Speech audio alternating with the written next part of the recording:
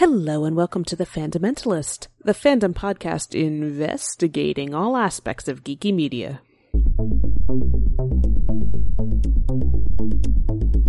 Sorry, did I hit my head and wake up in patriarchal bullshit land? Don't put me in charge! It certainly worries me to make self-defeating mistakes out of fear of appearing weak. You were right. We are from different worlds. That is a failing indeed, but I cannot laugh at it. Welcome to the I Disappoint Dad Club. The theme song you just heard is Good Riddance by Ars Sonar, which is available on the Free Music Archive. My name is Kylie, and here with me are Gretchen. Hello! And Julia. Hey! And the three of us write for thefundamentals.com for fundamentally sound fandom analysis. If you are wondering why I sound a little bit like a creeper today, and as if I'm about to sit down with Terry Gross on Fresh Air or something, it's because there is a sleeping baby in the room over from me, so hopefully this is not too bizarre of an experience for you. She's got to learn how to, sleep through noise.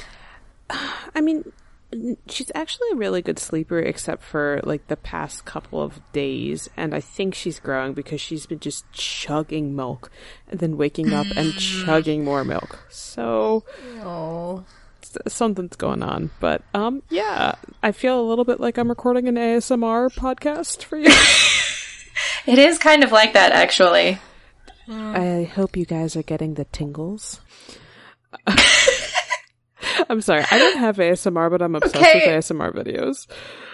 That immediately made me think of Project Voice Bend. Oh god. The tinglies in the pee hole.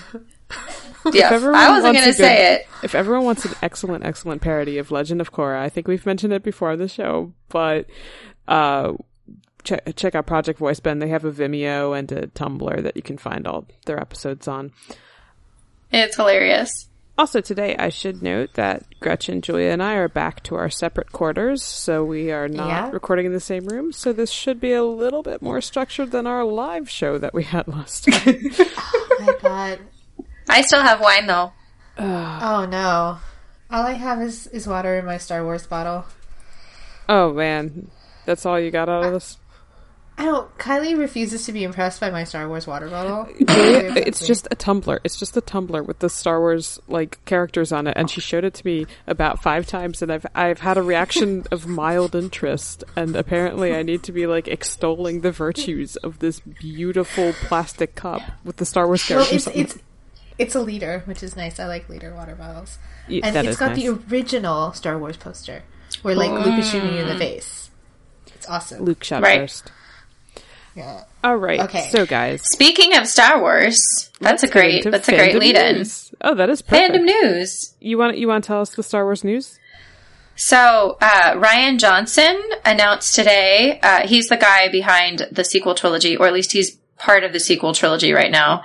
And he's going to be doing his own spin-off trilogy. But he announced today or yesterday that it will not be Knights of the Old Republic.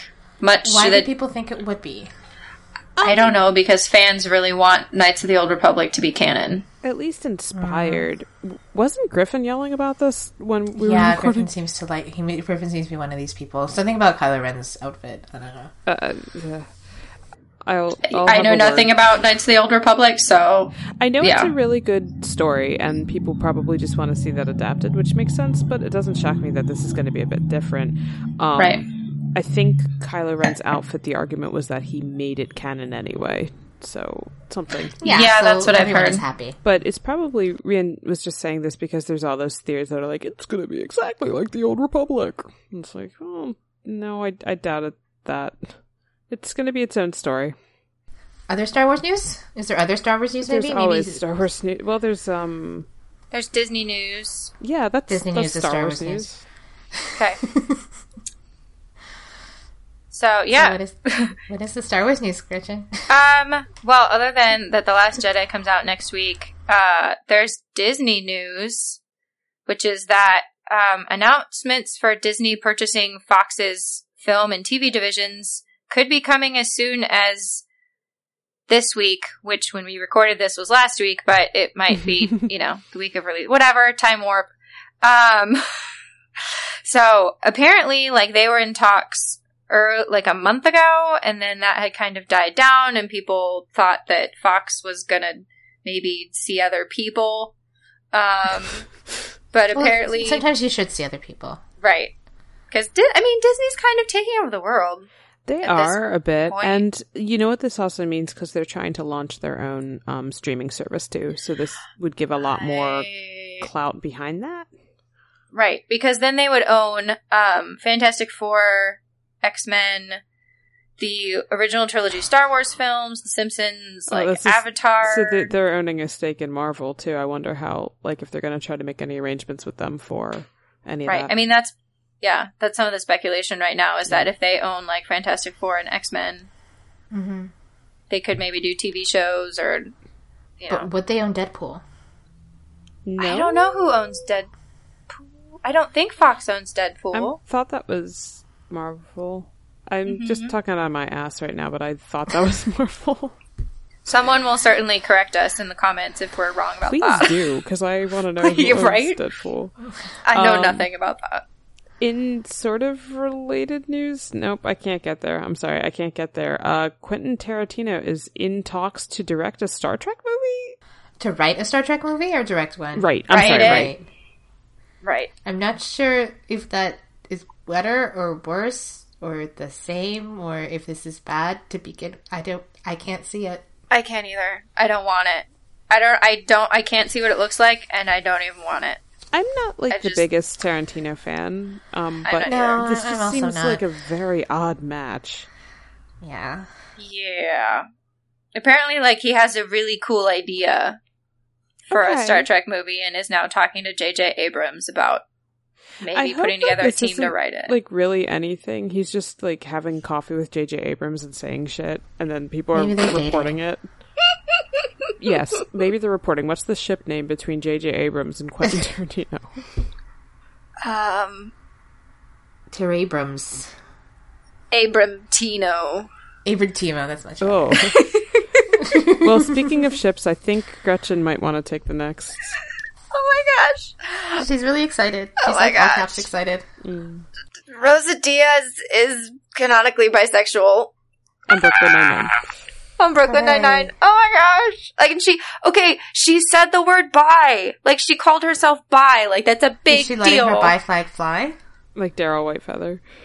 Yes. Yeah. Probably not, because Rosa Diaz isn't really that kind of a person. Yeah, isn't she very, like, deadpan-y? Yeah. Yeah. I've not watched a single moment of the show. All I know is gift sets from Tumblr. Yeah. It's so good. I'm way behind, but I follow what's going on in the current season.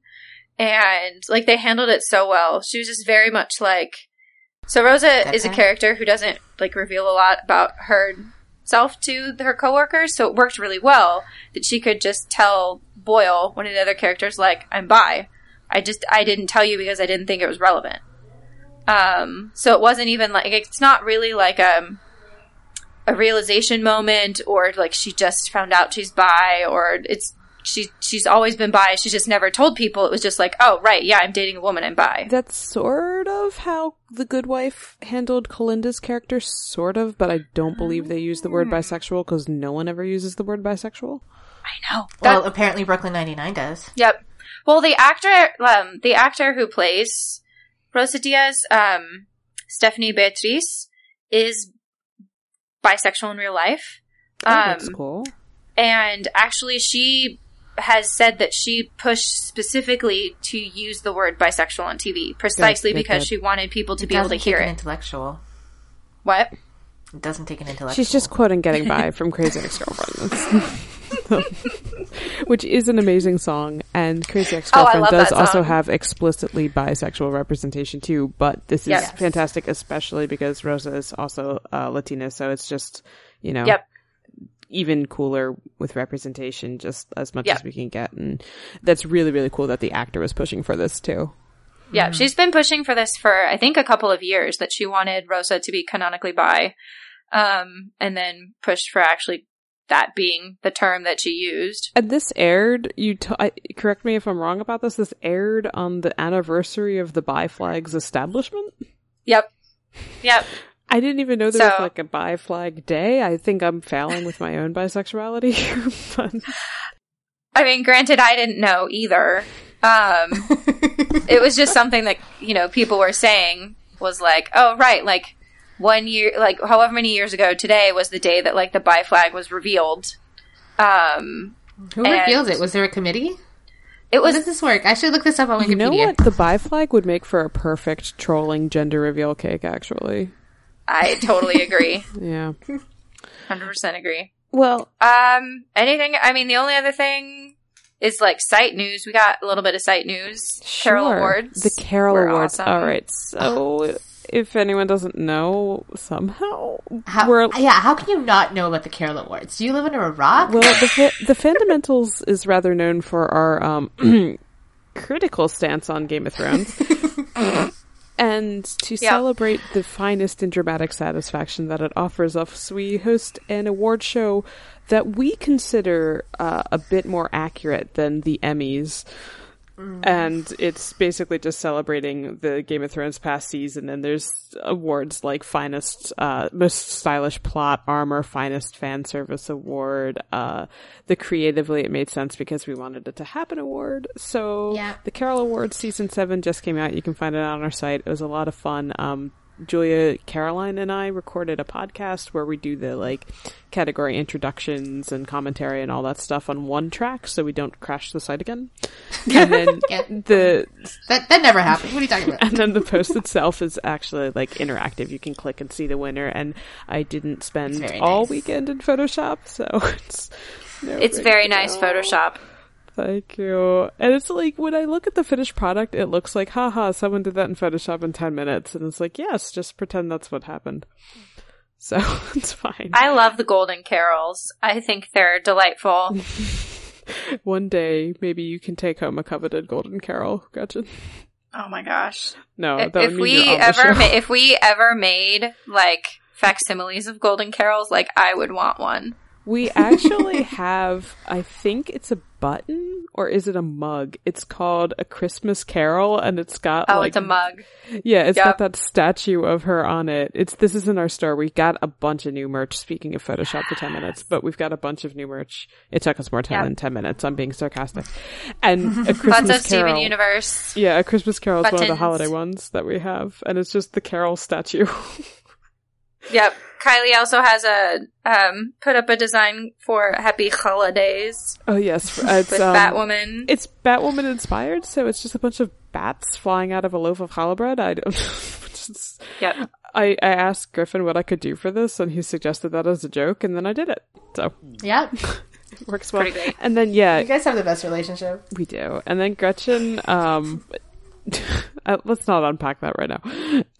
And then Gretchen created a bunch of Steven Universe buttons for us, which are great. There's an Angry Dorito button, and is there a lesbian farmer one, or was it I can't remember farmer if there's girlfriend? There's a lesbian farmer's sticker that has lapis and Paradox gems and a little pumpkin on it. Yeah. Oh, and there's also a new Game of Thrones shirt, which is plausible impossibilities, because we all want those instead of impossible plausibilities, obviously. Right. Duh. Anyway, we're getting pretty long on the news segment, and it's already like past Joya's bedtime. So we are going to transition. Oh, hey, what are we talking about? Why this plausible episode? Impossibilities. Right. One plausible impossibility. How do you write a romance? That will be our first segment. Then we'll hopefully have time for GOT versus the prequels. And then the final segment closing everything out is going to be like the typing your character's fandom, Harry Potter houses, Myers Briggs, character alignments, all that kind of stuff. So that's our episode, and let's get on to it. What gives? Can you just tell me what the fuck is happening down here? Because I'm pretty sure this thing is alive! So last time on the Fundamentals, we ripped into Game of Thrones and the prequel trilogy for being crappy at writing romance. The air on the Fundamentals. We did. So, yeah. So what is it? What does it mean to write a compelling romance other than not to do what those shows did? I think it's to slice pears seductively, like I said. It's to tell your wannabe girlfriend how much you don't like sand. And that she's so soft. And how much you love fascism. Well, and this also, like, just to give a little context, the reason that we actually included this isn't just because we were ripping on romance last episode, but that's a good reason to, but also because on the newest episode of Supergirl, and I'm sorry if anyone cares about Supergirl spoilers, but you're gonna hear them, Lena and James hooked up, which, like, what? Came out of nowhere. James doesn't like her or trust her, and like canonically hasn't for a season. And then they basically had 2 interactions this season, and then all of a sudden all these characters were around them like, oh, you want to take him under the mistletoe, don't you? And it's like, like, there was literally less interaction between them than boat sex. There was less interaction. Not even joking. I said this jokingly on Tumblr, but I'm serious. There was more canonical basis for Lena to have a romantic relationship with the orchid in her office. Like, yep. Yep. Yeah. It felt very much like it was, oh, here is an unpaired male and female on this show. Let's make them date because, you know, heteronormativity. Men and women who interact for longer than 2 seconds must want to date each other. So Gretchen and I were just talking about like how fundamentally lazy of a method that was to write a romance, because it was literally just putting them together and have characters around them saying, you think they're attractive. I mean, it's literally genreous. Like, there's no difference other than that. John and Danny had more people telling them they liked each other for a longer period of time than did Lena and James. To her boobies, yeah. Yes. Right. I was about to mention the boobies, actually. That's the most important part, because she's wearing these giant padded dresses. It's like, what? Well, so how do you write a good romance, then? You haven't answered my question. Well, I don't know what you're talking about. If I could be perfectly honest, my favorite way to write a romance is don't write a romance. Just write a story and have characters, like, interact together, and if it makes sense and there's chemistry, then you pair them up. Right? That's right? Like the notes that I wrote are, write round, fleshed out, and flawed characters. Give them multiple character interactions on screen. Show how they can challenge and better each other. Maybe have them fall in love. And if as you're writing these characters, you're like, I'm getting more of a friend vibe, make them friends. Right? Don't force it. Or if you really needed this to happen, but it's just like not working, just make it about hot people wanting to fuck. Right. Right? Like that's what gets, I think, all of us at some level, is that we've each had shows where we're like, okay, if these two attractive people who find each other physically attractive want to have sex, let them do that. Like, let them bang if they want. Just don't try and then tell us that they're in love when honestly, literally the only basis is they think each other is hot. Yeah, boat sex would have been totally fine if they were just bored on a boat. Like, I don't care. But the issue is that it was like over top of this, swelling music and the info dump about how she's actually his aunt, but that's, whatever. It was done in this way that was very tender, and it's like, that's not there? Yep. I mean, or again, it's like the prequel trilogy. Like, if Anakin and Padme, if they're so, they're in a war going on, there's a lot of stress. If they just need to, bang one out because they have a lot of, stress or whatever, and they just want to have some fun, cool, that's great, do it, that's fine, but you don't need to tell us that they're in love now. Well, I think what I get a little stuck on is because, obviously, Korasami is my ideal of how you write it, and that they didn't write it. They just were like, oh, this makes sense, we're gonna do it. But let's say you are writing Attack of the Clones and you need 2 characters to fall in love in a 2-hour time frame. For whatever reason for the story, you think love is important. Romantic love, explicitly. I think the problem is that if you want to do that within that kind of time frame, that's really the only thing you can focus on. Because unless you're a much better writer than me or most people are, that's just not enough time. Can you think of a successful romance in a movie? Han and Leia? There's the great romantic movies. I mean, with Han and Leia, I think it's obvious that they have a history, right? Right. And that helped a lot. But I don't know, everybody likes Bridges in Madison County. I've never been able to stand that movie. I've never seen it. But I guess that's successful. I like Pride and Prejudice if it can be a 6-hour long form. Yeah. And even that, it's like, yeah, it's about like romance. It's about how these two characters end up together in the end. But like, it's also not. You know? Right. The issue It's about them being like growing as characters and like kind of growing like into the place where they make each other better. Because I mean, the real issue is that I don't really find love at first sight a compelling trope in the slightest. I don't either. There needs to Tell that to my parents, though. Well, I'm not saying it can't happen. I'm just saying, how would you rate the movie of your parents, Julia? Would it be cinematic? It would probably be a comedy. Okay, so like a light rom-com. Yeah. I like rom-coms sometimes. Like Heartbreakers was fun. Right. See, well, I think I'm going back to what you were saying about Attack of the Clones. Yeah. And what I think I would do is use Attack of the Clones to build a groundwork, but not have them be in love by the end of the movie. Because there's nothing. The problem with the trilogies is that Phantom Menace exists. If Phantom Menace didn't exist, there would actually be time for this shit. Right. But like, there was nothing. By the time he wrote the Phantom Menace, like, they would have known that they had 2 more movies. So there was nothing that dictated that they had to be in love by the end of Attack of the Clones. Nothing but that he just decided. Dictate it is that the twins had to be born at the end of the 3rd movie. Well, yeah, but you can... Or at least she had to be pregnant. But what I'm saying is, like, there's a lot of time passes between Attack of the Clones and Revenge of the Sith. So you could use... Then they would fall in love off screen. Well, yeah, but, like, so did Han and Leia. Yeah, that's right. I was going to say, it's like Han and Leia. I suppose that's right. It's like you use... That was good. I don't know. No, but that's what I'm saying. Like, you use Attack of the Clones to, like, show where it could go. And then when Revenge of the Sith starts, they're already in a relationship. Right, like Han and Leia works because by the end of A New Hope, you could totally see them hate fucking in the broom closets. Like, that's not much of a stretch. And by Empire Strikes Back, it's pretty obvious that's what they were doing during the 3-year gap. Right. But, you know... But you're totally right, Julia. If you get rid of, like, if Attack of the Clones was, like, the first movie, then you could have had another movie in between and then ended Have Revenge we bled into the next topic? Oh my god. I'm still trying to talk about romance. That does work really Let's go back to perfectly. romance. But I will say, like, even situated outside of a trilogy, Gretchen, I think you were hitting on something good, which is you said don't end the movie with that. And, like, even for a standalone film, I don't know why there's all this pressure that the relationship has to exist immediately at the end. Right. Like, you can be on a trajectory. Getting on that trajectory is an exciting experience. Like, it doesn't have to be... You're gonna love me getting back to this topic, but oh, no. One movie I've heard being stated as a good example of that is Frozen. Oh, Frozen. Where, like, Anna and, what's his face? Ice Schlepper.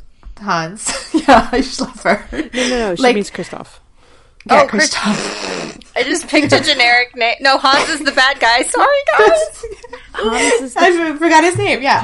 Anna and Hans, like, they're not like Kristoff. Anna and Kristoff, they're not together at the end of the movie, but they're clearly, like, you know, at the beginning of a relationship. Yeah. Right? Well, there isn't that kind of... I think they're explicitly together. He's like... Well, like, they're not, like, you know, married and, like... in love forever or whatever, right? Right, like they're it's clearly like, at the beginning of what... Oh, let's date. Yeah, right. And what was funny, too, is that they bickered, but it wasn't like the obvious, oh, they know each other, they must be in love. It was like you could see why they Despite excite the each other. Song. Yeah. Besides the stupid... Oh my god, don't get me started on the horrors of that. But he wasn't a fixer-upper.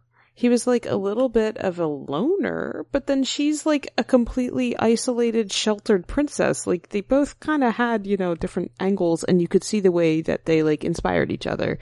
And yeah, that was a 90-minute movie. Yep. But yeah, I think, what you were saying about... I really could have used some revisions, and even it got better than the fucking prequel. It's fine to end a movie on a trajectory, or a TV show on a trajectory for a relationship. I mean, as you were saying earlier, like that's basically what Korosami is. But that's only true if you don't make the romance kind of the central motif of the story. If you're writing like a romance story, I don't think then can you just end it on a trajectory? I think so. Yes, I think that's romantic. I do. Yeah. And then you can write fic to follow through. I was so elated and emotional and like optimistic with implied Korosami, because let's be honest, it was just implied, like technically, if you're going to go there. And it was definitely that they're at the start of it. And like, it wasn't just me, it was the fandom experience. And there's just this explosion of fic and enthusiasm and love pouring out for it. I feel like it puts a lot of trust in your readers, because you're trusting them to fill in the rest of the story. And in a sense, you're freeing them to kind of take the story wherever they want to go. And I love that. Mm-hmm. I do very well with implication, though. I don't really need things explicated, so I understand that not everyone has that view. It's just, when I say how to write a romance, I think my best advice is just don't write a fucking romance, write characters. Write character arcs. Mm-hmm. And I think all three of us are kind of that way. So yeah, what works for us is going to be like, just give us some really interesting characters and we can kind of fill in and everything else. You know else. what I think it is too, is plan out their arcs and talk about how, like, try and work out how does love actually fit into this. Because, I'm actually working on a little bit of a slow burn right now, but I'm trying to show, like, what both characters bring to the table and what they both learn and why they both end up in this place. Right. You talking about your Carmen Sandiego fanfic? No. Yes. I love it. I love it too. I just don't have enough time these days because there's 3 cats and a baby and things. Yeah. Anyway, your TV show, your sitcom. Speaking of not having time, we're going to transition into talking about pacing on Game of Thrones versus the prequel trilogy. I could. I mean, I'd like to. May I? May we? Wait, what? It was hard because, like, really the problem of the romance of Anakin and Padme is the pacing. So yeah, yep. I mean, pacing is kind of like an ineffable concept. Like, it's one of the. It's kind of like editing. Like, you only really notice it when it's really, really bad.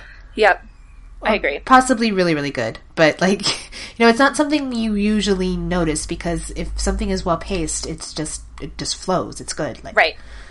You don't have to think about it. On that note, let's just quickly say this segment is our fun segment where we're going to be talking about that ineffable concept in the context of Game of Thrones, considered a good TV show, and it's not, versus the Star Wars prequels, mostly considered bad movies, despite like a little bit of a renaissance. Don't worry, Game of Thrones will be considered bad in a couple of years. And this is like our 5th or 6th segment on it, whatever it is. We've talked about character arcs, we've talked about logical coherence and romance, so pacing. 8. This is segment 8. Segment 8. As we normally do, let us start with the prequel trilogy. So I thought it was excellently placed, and I have absolutely no problems with any of it. That I call lies. I think my favorite thing is, like, the big point of this was supposed to be, like, Anakin and Obi-Wan's relationship, but every time they would have been in a situation to develop it, there was just a time jump, and then they'd be like, remember that time.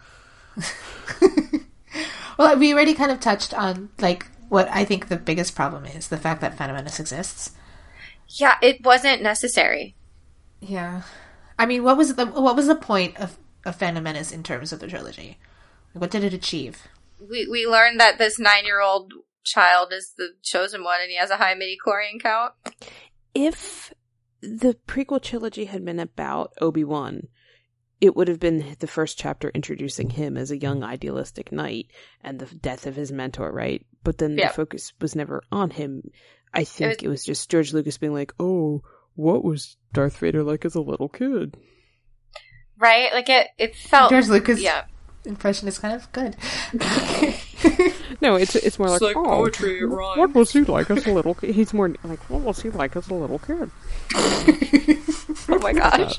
I know. Oh man. But no, I think you're right. I think he wanted a movie with him as a child.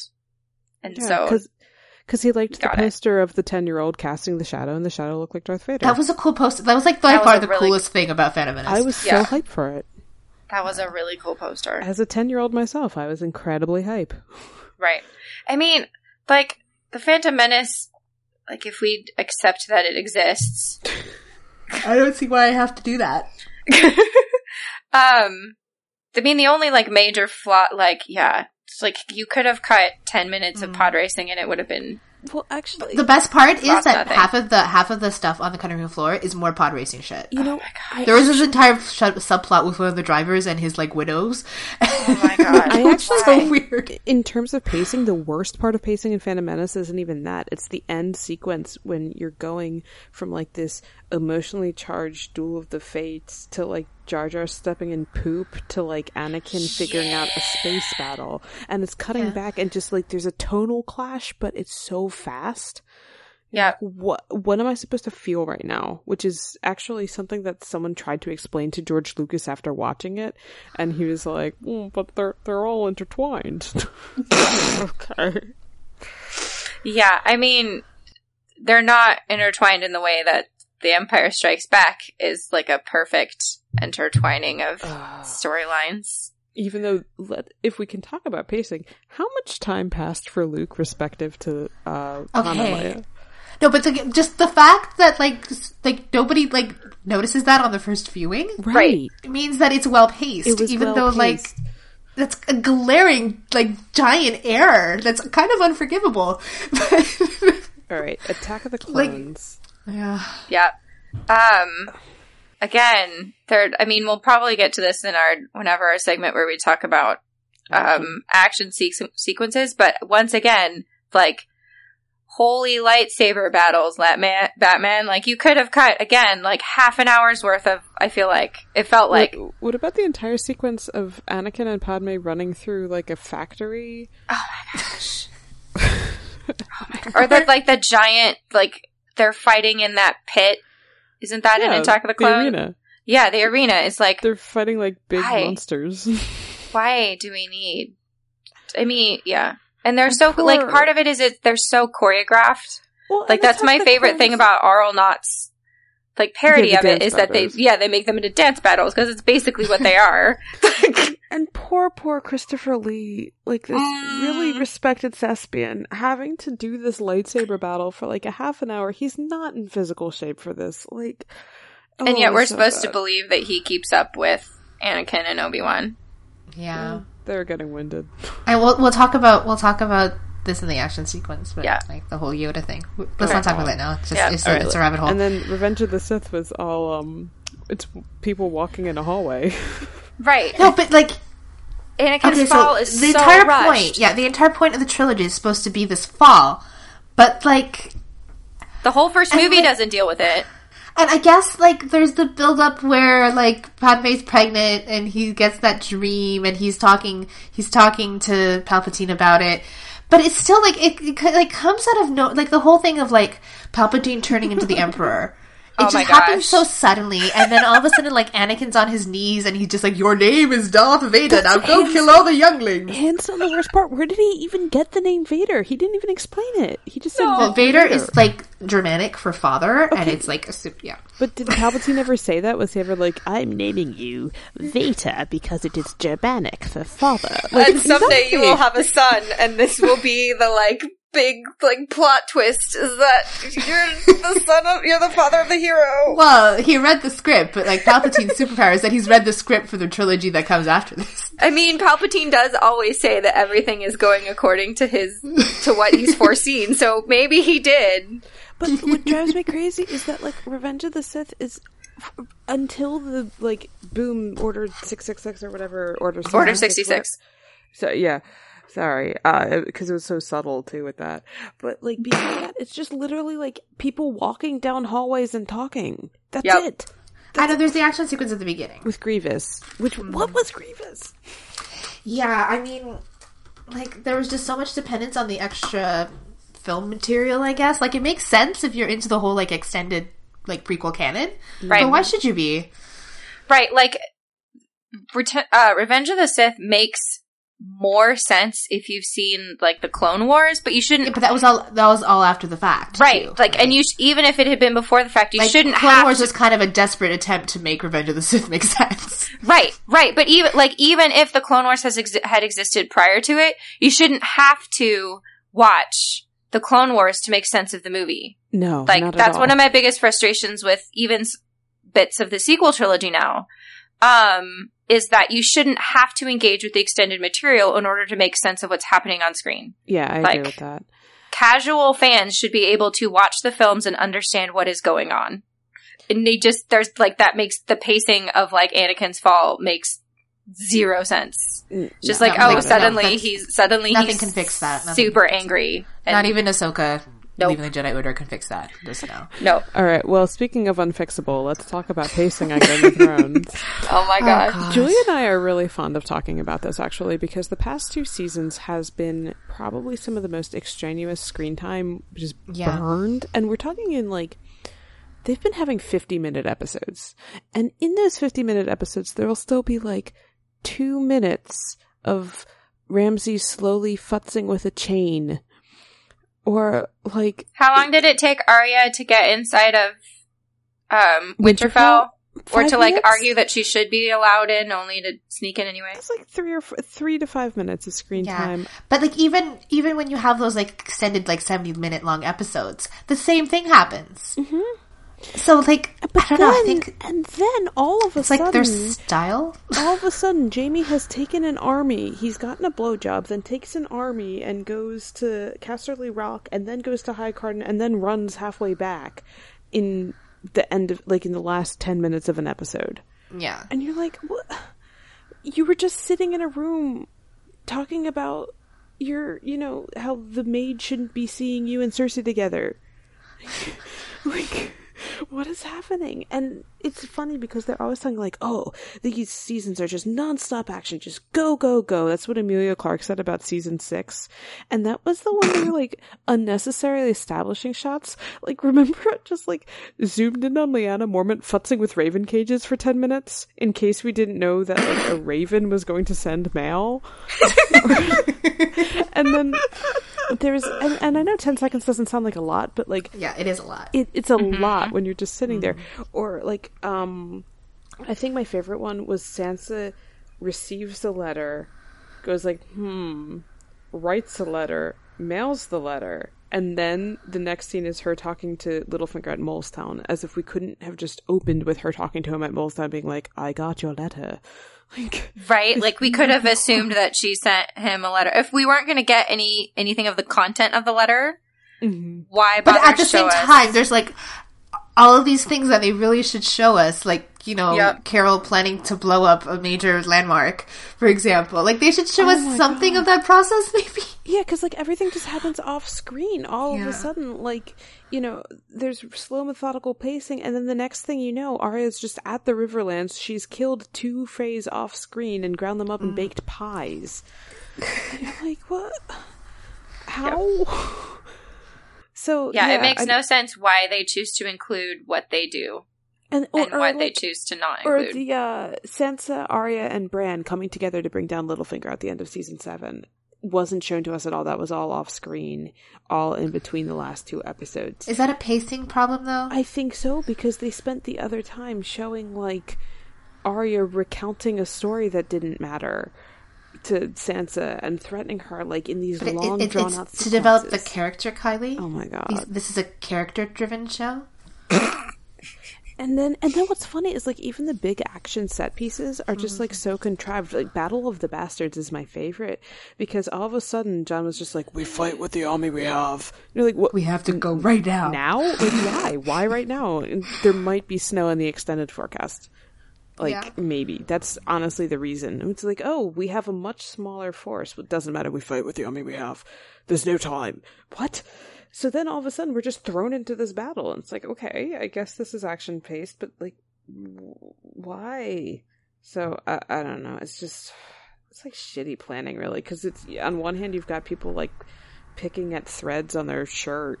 Seriously, that was something that they had Cersei do at the beginning of season 6. Because she was traumatized, kind of. Yeah, we have 20 seconds of her picking at the threads on her shirt, and then, there's also these wormholes that are just teleporting characters around. Yeah. It's like, which maybe that's 2 different issues? I don't know. Am I conflating it? I think those, like, poor planning and writing issues create pacing issues. Yeah. Because then you're spending prolonged periods of time where nothing happens. And then, like, the action stuff happens so quickly, it creates a kind of whiplash, because you go from just, like, sitting and, like, watching people stare at each other to, like, wait, how did you get there? But When did that end? What? How? Like, it's... Yeah, I think the problem is a planning problem because they always have, like, the thing that has to happen in the penultimate episode. And they're like, we have to get to that point, but we can't get there too quickly because it has to be in the penultimate episode. Right. Or, like, they have 50 minutes to burn. Yeah, but they also have to have, like, each episode kind of be a unit on its own, right? And just... So then they have, like, the White Hunt mission. We have 20 minutes of just people in pairs talking about things that aren't particularly interesting or relevant. It's usually just, like, a joke about PTSD, honestly. And penises. Yeah, I was going to say, I thought you were going to say penises, but you started with PTSD. Well, that's also a thing. I mean, really. Us dudes are always talking about our penises. And then all of a sudden you have a white polar bear. Oh, okay. Let's go. Same thing with the finale, where the freaking pit scene, where the dragon pit scene, where they're doing this meeting, like, we had to walk to the dragon pit scene. Before we walked to the dragon pit scene, we had to have a scene of Bronn and, Jaime looking at people coming to the dragon pit scene while he made penis jokes. Well, what it sounds to me like, the more you're talking, what it almost sounds like is a lack of understanding that, like, good pacing isn't sudden action. That, like, right. What makes good pacing really is a kind of crescendo where, like, yeah, like, it might start slow, but it builds up to the point where then you have things happening really quickly. Going from nothing to lots of things happening back to nothing to lots of things happening isn't actually good pacing. And I feel like the really slow sequences too try to, like, give this show this illusion of grandeur. Yeah. Whereas, like, this is 2001: A Space Odyssey because we were watching Tyrion walk across the dragon pit. Right. Or because, the beginning sequence before Carol blows everything up, we have a shot of people getting dressed slowly and methodically. So it's significant, but why? So yeah, I think you're definitely right too. That is just like a misunderstanding of what pacing is, and it's just such a joke because all the marketing is like, there's never a dull moment. It's like, no, there's many dull moments. I would say it's at least 75% dull moments, and that's including penultimate episodes. Like, yeah. Oh god. All things considered, though, I still think the prequel trilogies actually have worse pacing. Maybe it's just they have worse. Maybe they just, I don't know. I think it was the time. Well, like, jumps. the thing, like, you can tell about both of these things is that there's no drafts involved here. Right. Because, like, they're just like, oh, I gotta get this thing written. Yeah. Like, we're on a schedule, I gotta get it written, which is just, like, a reality of, like, the way that film and television is made. Like, you have deadlines, but, like, I don't know, just, it's, I guess that's not an excuse. Like, you can't make it obvious. Right. And, like, if you were there for, like, a few months, like, in the writer's room with, like, Post-it notes that you could move around to make everything, like, perfectly aligned and, like, make sure everything is nice and balanced with the timeline and the pacing. And, like, that's hard work. I think what it comes down to, too, is just justifying, like, I totally get planning action sequences first and being like, we need to get to this set piece. But then, like, I'm thinking just about writing it, like, fic. I would cut a chapter if I felt like I didn't need a chapter to get there. Maybe the shows and the visual form, they don't really have that luxury. So then you get, 10 minutes of people sitting on a couch talking how they're in love because of love. And it's like... Right. It's the force. I think that might be part of it. But yeah, you're right. Like, I'm sorry, these are professional writers. You should be able to figure out how to write toward the time that you have. Or, like, this is why, if you can't figure it out, this is why you employ editors.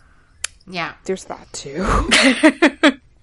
because the reason that, like, Empire Strikes Back was such a, like, tight, perfectly paced, like, narrative is because it had Marsha.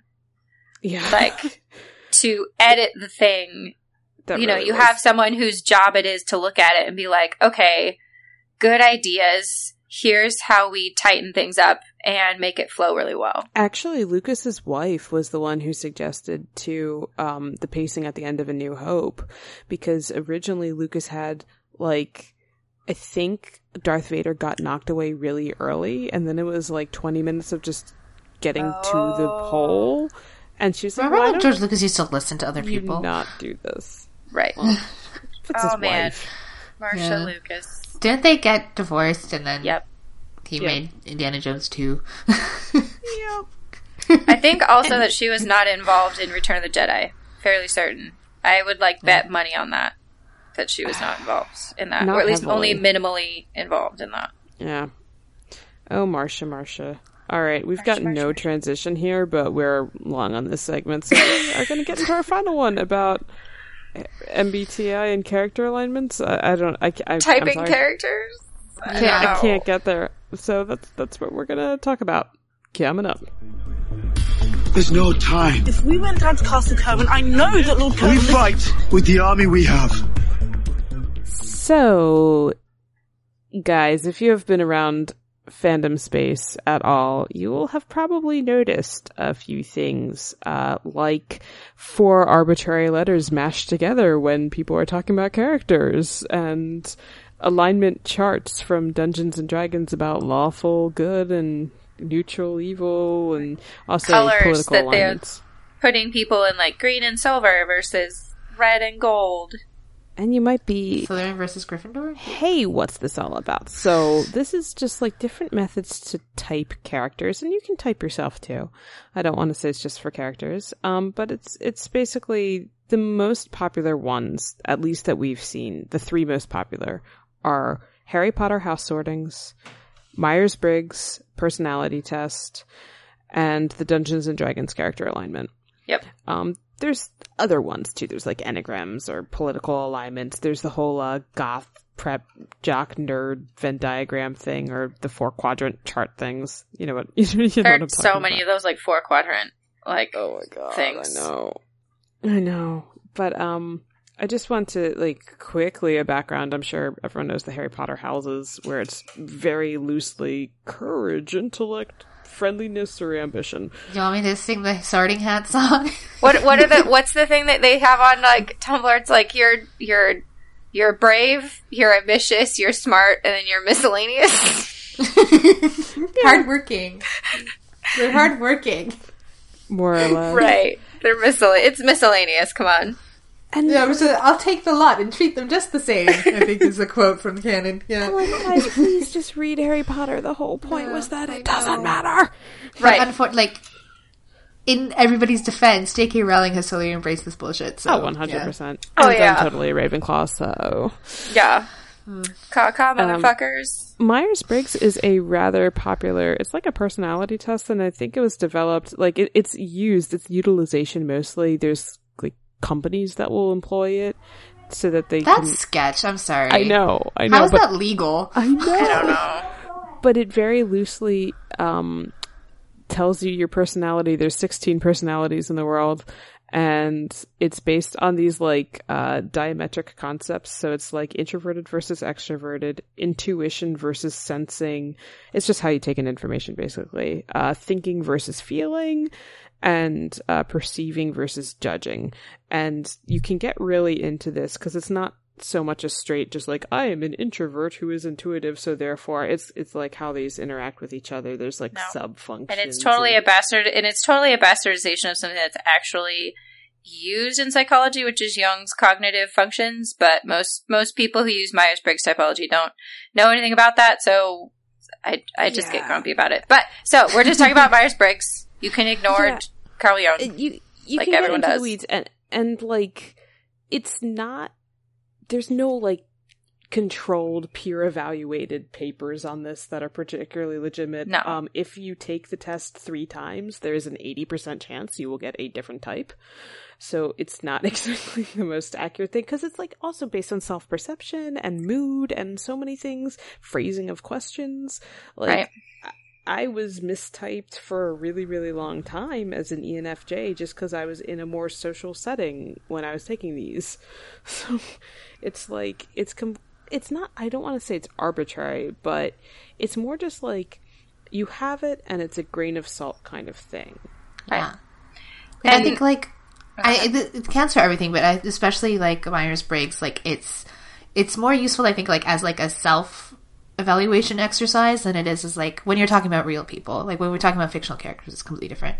But it's more useful as that, just how like, you know, you think about yourself, like you get your answer, like, how do I feel about that, is kind of more important than anything else. Right. I found it useful a little bit with like talking to people like, oh, I understand that you're more like, you take in more information through like what's physically right in front of you. Like I find it a useful lens sometimes to just highlight a difference, but that's kind of the extent of it.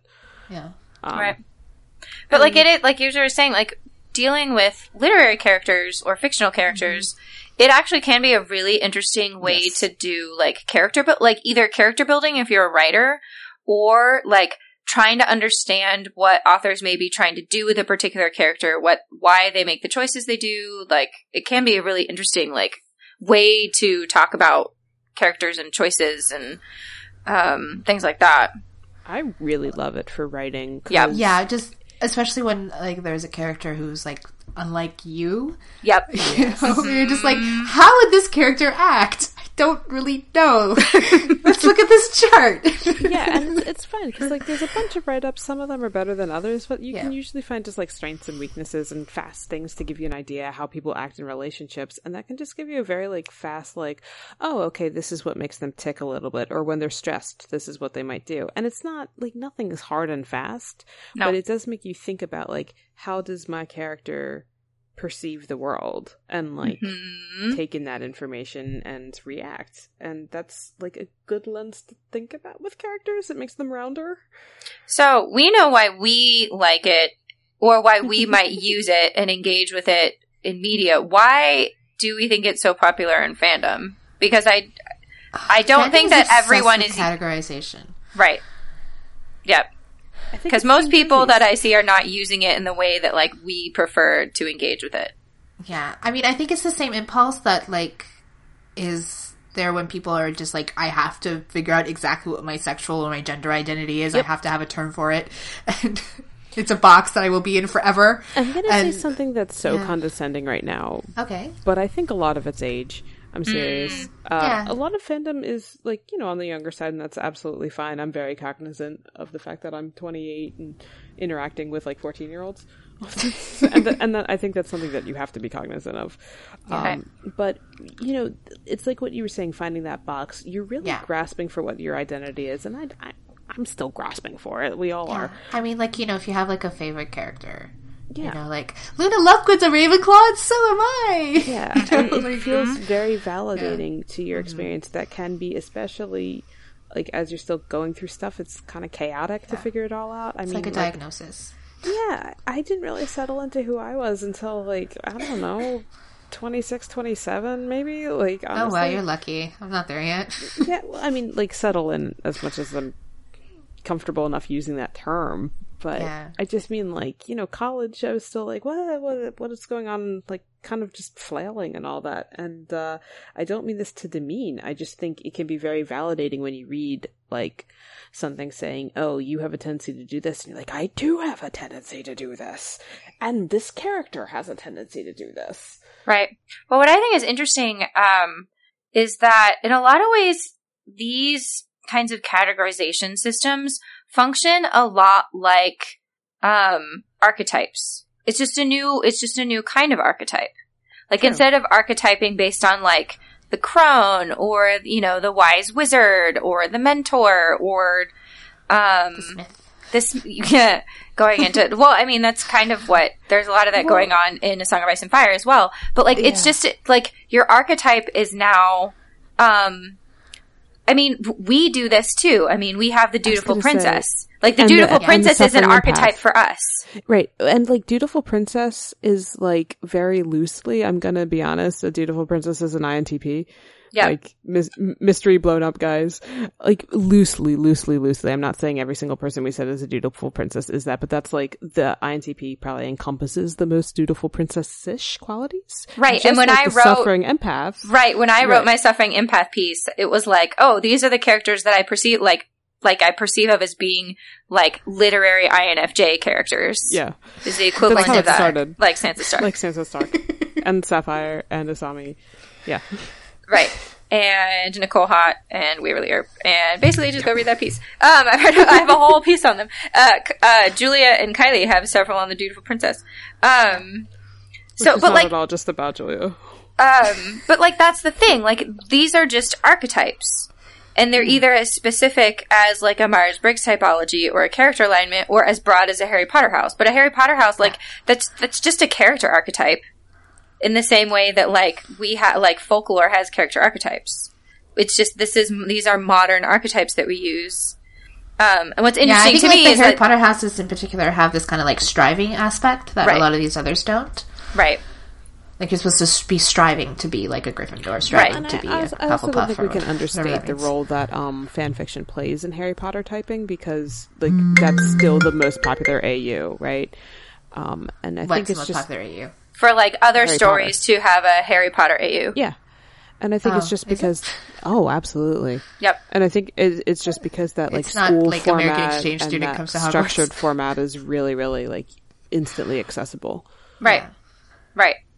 But I think, like, what I was trying to get at with that comment about these being character archetypes is I think, like, yeah, there is, like, a function of age involved, but I think there is also just a function of we as human beings, approach the world in archetypes. Like, whether we acknowledge them as archetypes or not, like, archetypes and symbolic language are a significant part of the way that human beings understand themselves and the world. And, like, that's going to be true no matter, I think that's going to be true of human beings no matter what those archetypes are. These just happen to be modern archetypes that gained popularity, I think because, like, Harry Potter, I think you're right. Like, there's a striving aspect to it. Like, it's both broad and specific at the same time. So like you can... horoscope?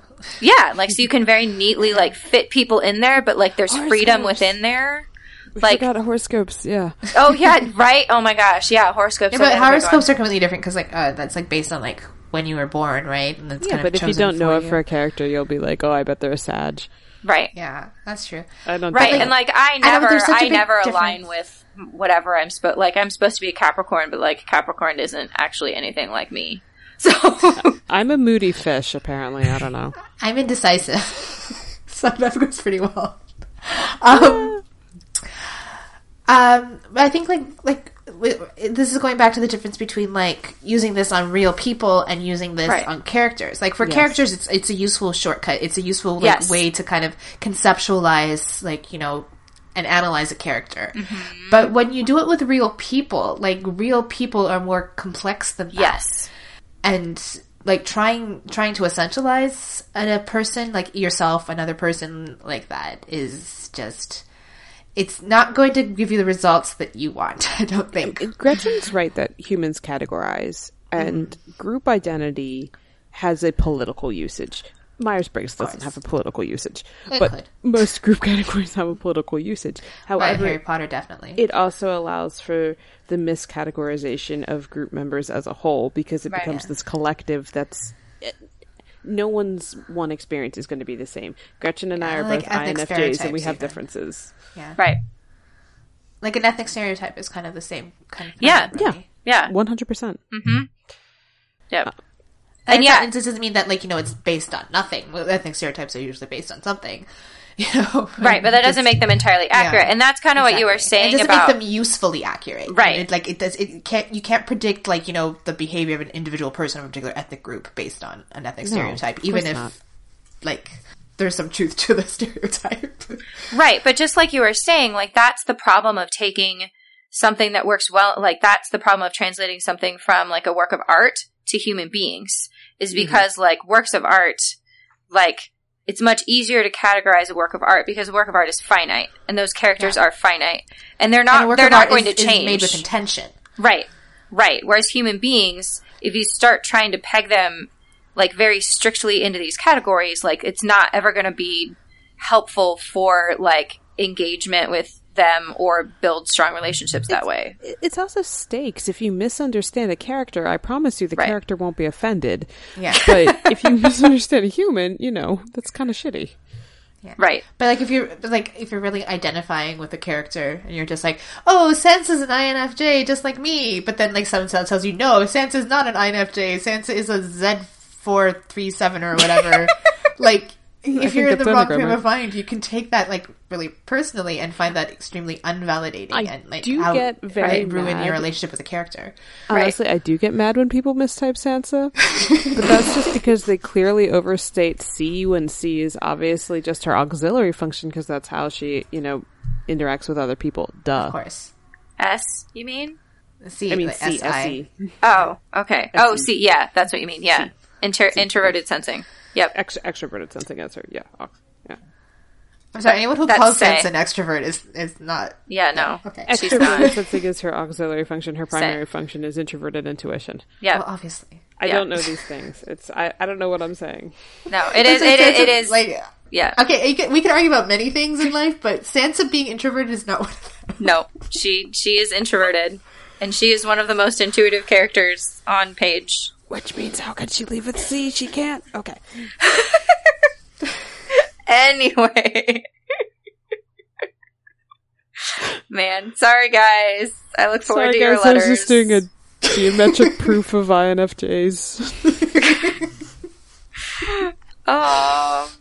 But yeah, no, I have found this.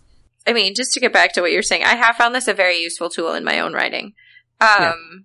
Yeah, especially when like one of my characters for my novel is more on the sensing side, and I don't understand that at all. I just don't. So I was like, how does she do the things? I don't really know how she does the things. I can write E and P's and T's pretty easily. I have some of my best friends are E's, but yeah. When it comes to an S, I'm just like, what language are you speaking? Because I don't recognize it. Isn't your sister an S? No, E and No, F. she's not?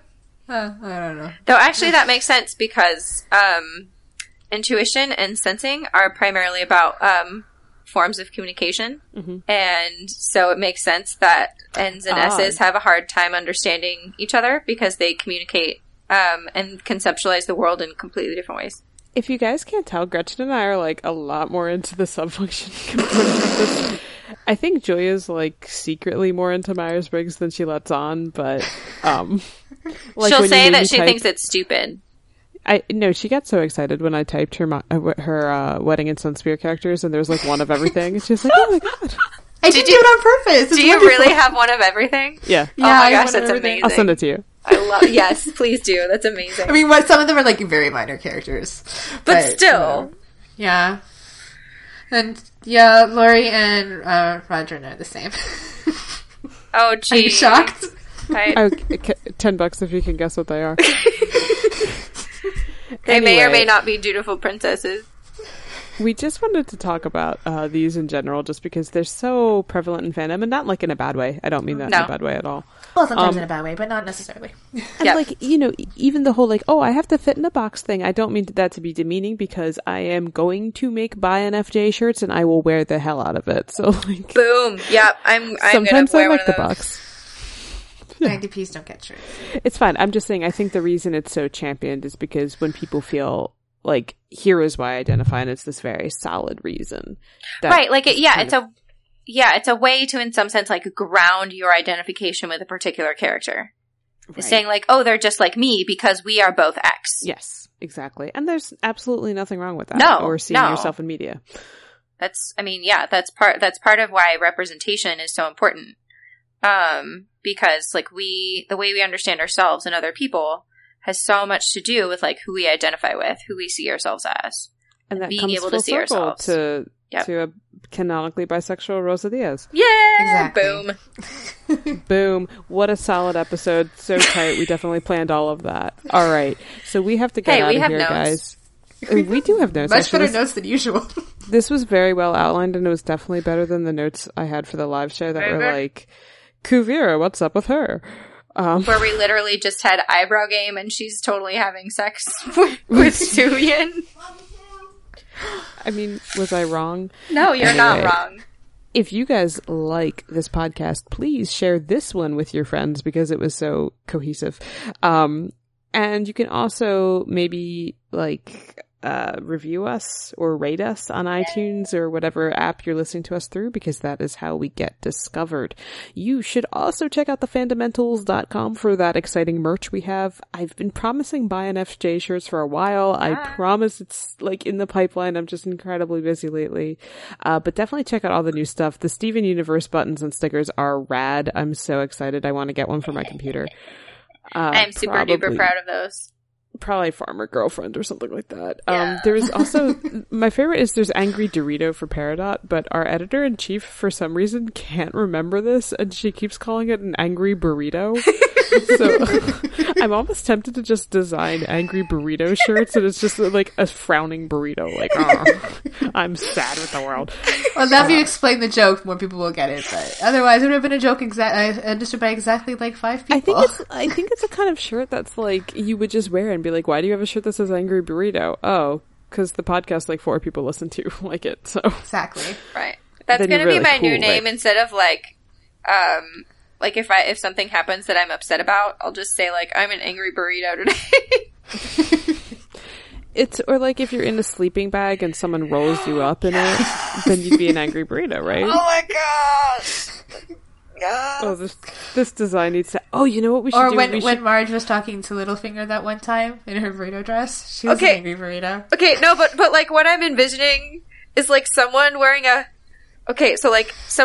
hoodie like wrapped up in a blanket, and they have the hoodie strings pulled super tight, and all you can see is their tiny little like angry eyes, and it's just like, I am an angry burrito. So when you pull the string super tight, you don't see the person's eyes, you see like their nose, upper lip area. Gotcha. But, like tight enough that you just see their eyes and nose. No, think bigger. It's Peridot rolled up into a sleeping bag and she's an angry burrito. Oh my gosh! Yes. I thought she was an angry piece of What was pie. I saying? Right, how well structured we are. Anyway, thank you so much for listening to us, and we will talk to you next time. Goodbye, everybody. Bye! Goodbye.